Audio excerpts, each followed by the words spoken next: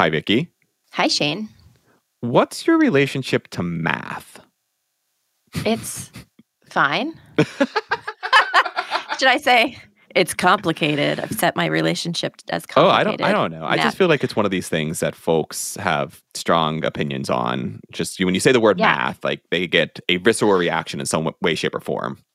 Oh, so I don't. I think without tooting my own horn, I think I'm pretty good at maths.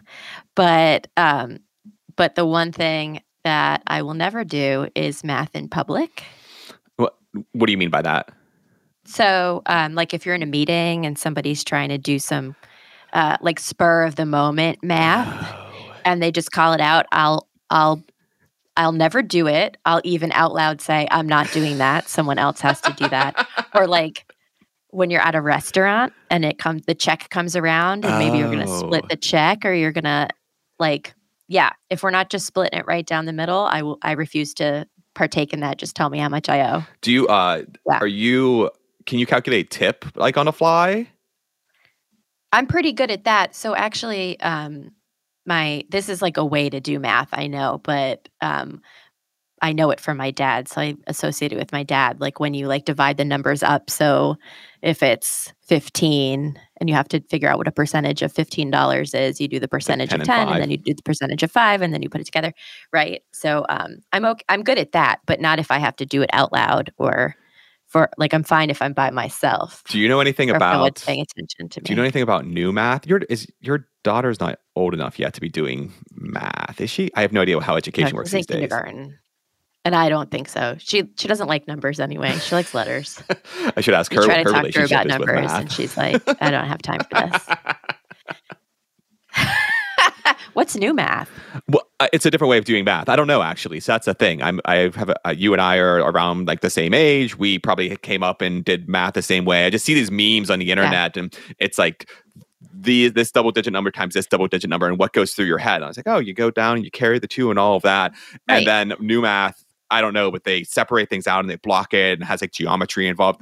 None of this is probably true. We're going to get people commenting on it, but yeah, that's okay. I can do math. I don't like necessarily doing math in public. I'm with you. So I guess I have bringing it back around. It's complicated. Right.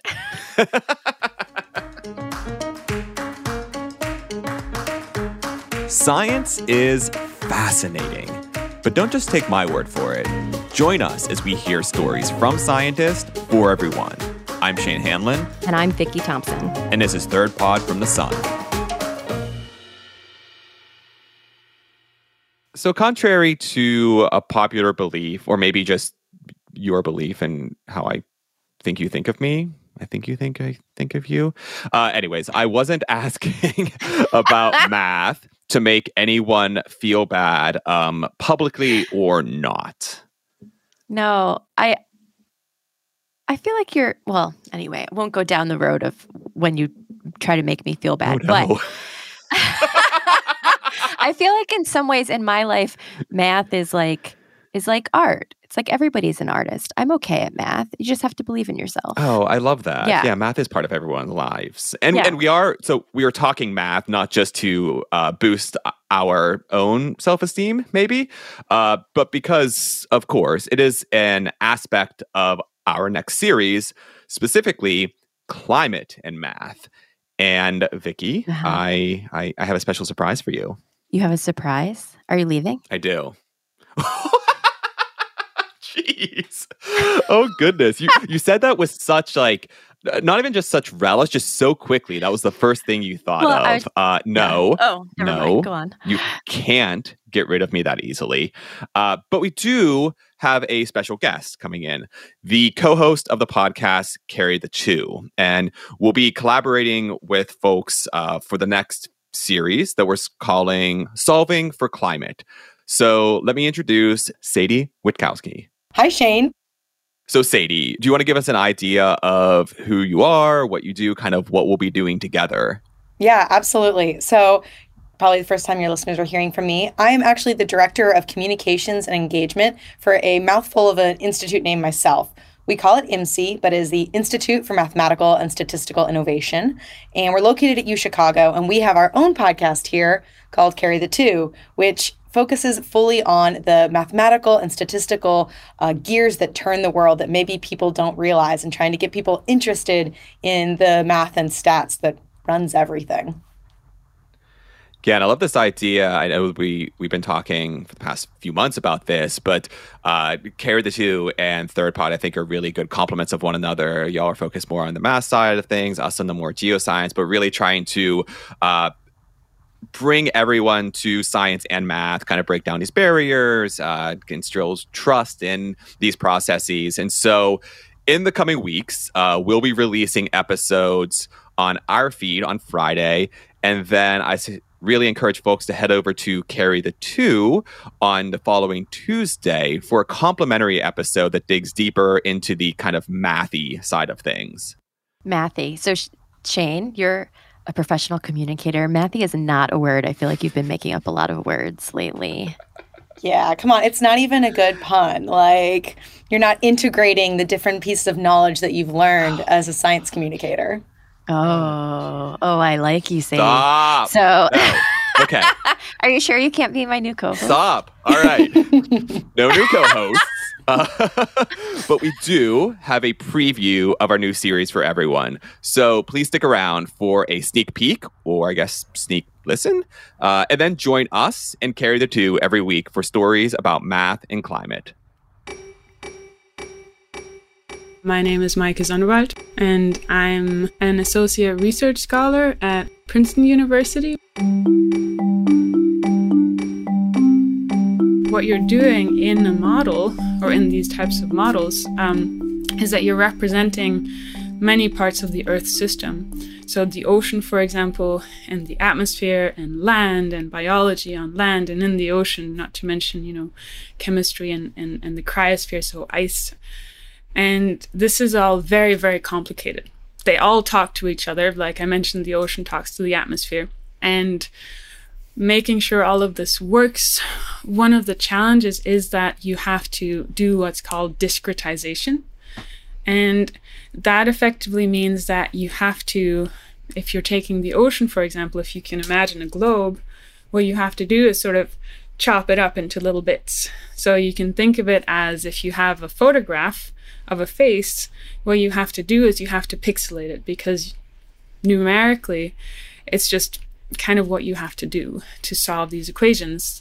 And that in itself is a challenge, because you can't see everything. So you can imagine that if you take my face and pixelate it, if you only have 5 pixels to work with, you wouldn't really be able to see that I'm wearing glasses, for example.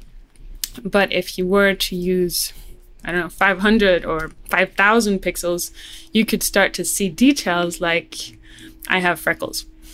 And those types of things are very similar to what's happening in the ocean, apart from the fact that in the ocean, unfortunately, all of the things matter. So all the things you can't see matter a lot because of the way the equations work.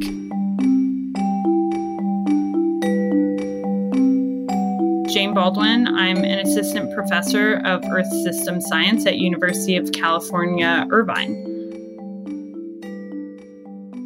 I think you're unpacking really well that quote from your Twitter that all models are wrong, but they still have utility. Because what I'm hearing is that for you to model cyclones, you have to model all these elements of cyclones, the wind, the precipitation, the storm surge. And then on the other part of that is to model what those do on the ground. You have to model a whole set of vulnerabilities. We're kind of trying to one at a time add in these different hazards, and hopefully at some point we'll come together and we can model them all at the same time. The grand vision is that down the line we can have a risk model that can account for these different hazards. We're not there yet, but it means there's good science still be done, I guess. But I've talked to some people who have sort of said, well, the reality is if you try to model too many things, the problem just becomes too complicated. And, it might be more productive to sort of stay in your lane and focus on the hazard and do as much as you can with the hazard. But I think in the context of the fact that the climate is already changing, that people are trying to figure out how we adapt to it, we need to make some kind of effort to like kind of cut across these disciplines so we can actually be modeling the impacts in a rigorous way and not just the hazard. Because what, like a community on the ground, they can't do that much with just knowing how wind is going to increase into the future. They need to know more about the vulnerability and exposure as well.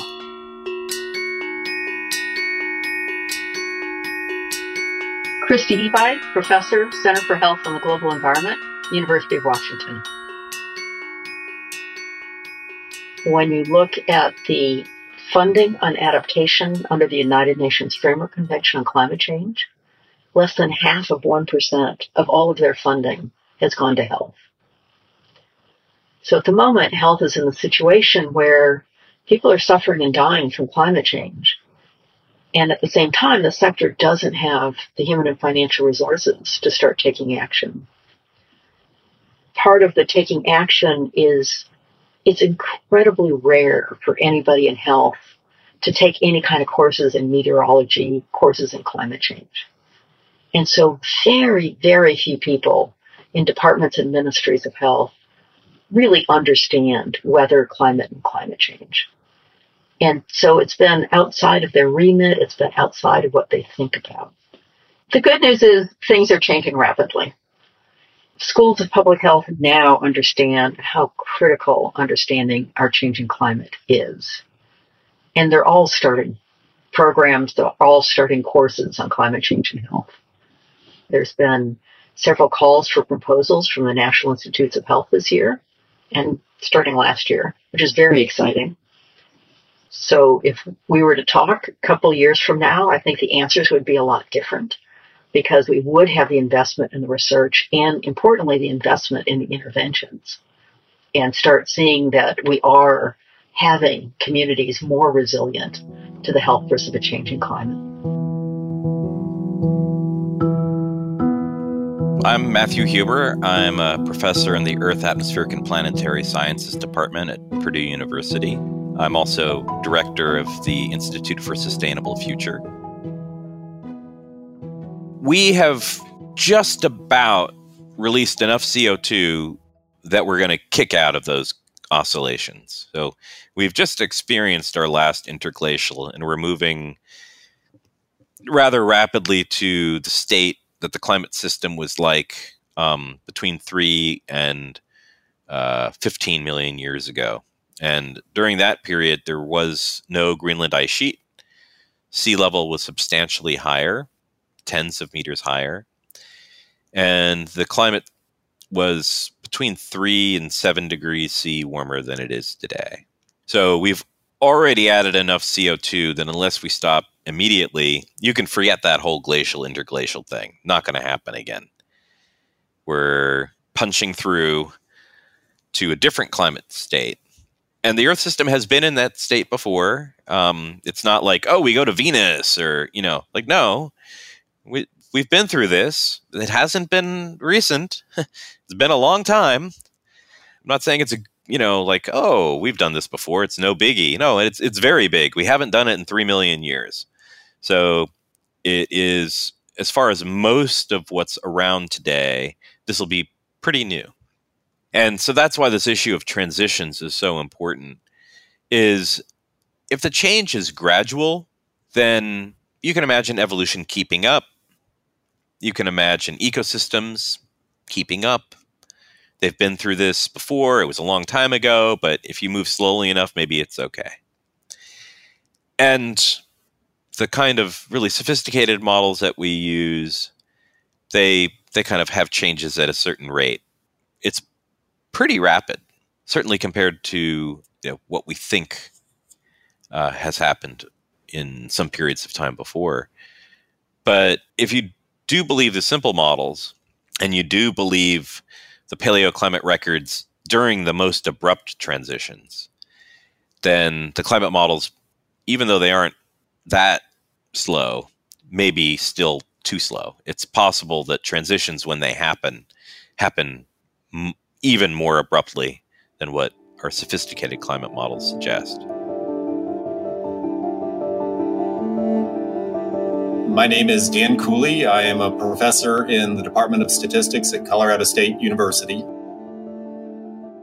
if we think of climate as a distribution, we can talk about current climate. We can talk about past climate or reference climate. And what we're trying to do is we're trying to compare differences of the distribution. Now, when we're talking about extremes, we're talking about the tails of those distributions. And so the information we have to describe the tail in both of these situations, current climate and your reference climate, we don't have a lot of information. We as I said, we throw away 95% of the data. And so there's uncertainty associated with the tails in both of those distributions. And so trying to attribute an individual event, if you look at a flood event, an event like we saw in 2013 in Boulder, the question you're trying to ask is what is the probability of observing an event greater than what we observed? And how has that changed under current climate than to previous climate? So there's, anytime we're talking about an extreme event, there's a lot of uncertainty associated with it. And so trying to compare those probabilities, sometimes you don't get sometimes there's an indication of change in the point estimates, but the uncertainty associated with both of those estimates is such that if you were to perform a hypothesis test like we do in introductory statistics courses, you couldn't conclude that there's sufficient evidence to reject a null hypothesis that there is no change.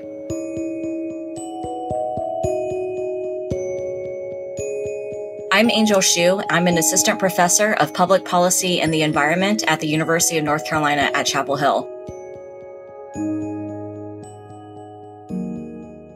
The urban heat island effect, or UHI for short, is the phenomenon by which cities are warmer than their rural surroundings. And so when we measure it, when we come up with a metric for the UHI, it's the temperature difference between urban and rural areas. And it's typically measured at night. And so obviously during the day, it's going to be hotter. But what we're really concerned about is the fact that urban areas, they tend to have large amounts of impervious surfaces like concrete, asphalt, and these materials can absorb and retain heat.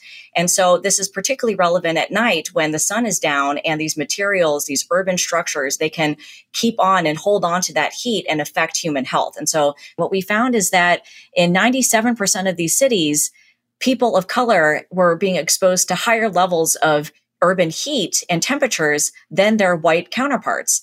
And then if you looked at income, we also found similar patterns. So people who were living below the poverty line and people who were living above the poverty line were also facing different exposure to urban heat and also temperatures. And so and the patterns were actually really similar. So in 94% of cities across America, we found that people living below poverty were exposed to higher levels of urban heat than wealthier counterparts.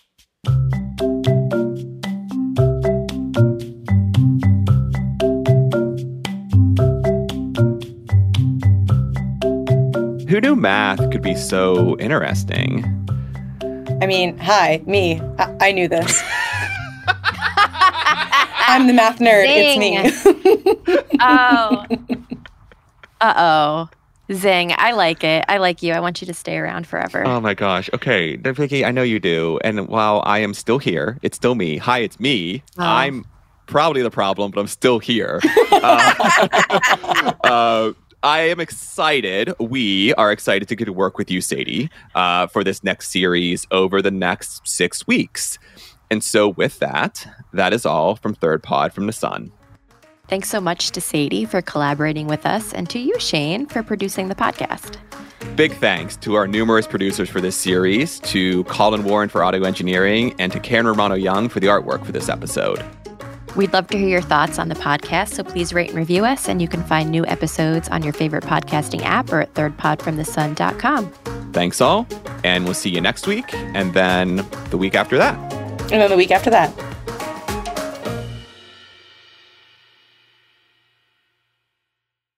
All right. Oh, Vicky, I'm making the assumption. Vicky, what is your relation to math? Do you have a positive or negative relationship to math?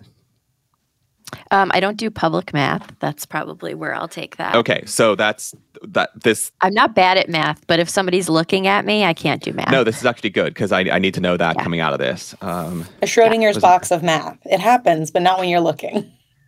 Right, exactly. Yeah. Like in meetings, somebody will say, "Oh, okay, so that means we need this many, blah blah blah," and I'm like, "Not me, not doing it. Somebody else has to do it. I'm not doing that math. I don't do public math." I love that. Okay.